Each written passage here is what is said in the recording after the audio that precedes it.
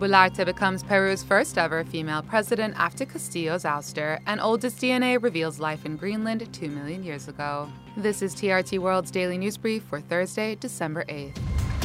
Peruvian politician Dina Boluarte has been sworn in as interim president hours after Pedro Castillo was removed in an impeachment trial and arrested. Boluarte, elevated from vice president, becomes Peru's first ever female president following Castillo's attempt to dissolve the legislature by decree to avoid the impeachment vote.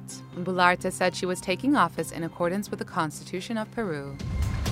Russian President Vladimir Putin has warned that his country's military could be fighting against Ukraine for a long time. Putin said, "As for the long process of seeing results of the special military operation, of course, this is a lengthy process." Moscow had expected the fighting to last just days before Ukraine's surrender. Chinese President Xi Jinping has arrived in Saudi Arabia on a visit, which China hailed as its biggest ever diplomatic initiative in the Arab world. The meeting between the global economic powerhouse and Gulf energy giant comes as Saudi ties with Washington are strained by U.S. criticism on some issues, including Riyadh's support for oil output curbs. Xi's visit includes direct talks with Saudi Arabia, a wider meeting with the six-nation Gulf Arab Alliance, and a summit with Arab leaders.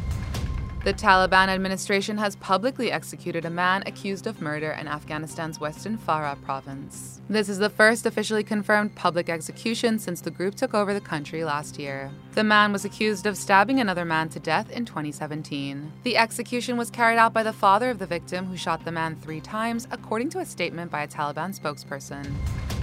And finally, scientists in Greenland have announced the discovery of DNA dating back 2 million years in sediment from the Ice Age, opening a new chapter in paleogenetics. Co-author of the study, Mikael Winther Pedersen, said the research is breaking the barrier of what we thought we could reach in terms of genetic studies. He said, "It was long thought that 1 million years was the boundary of DNA survival, but now we are twice as old as that."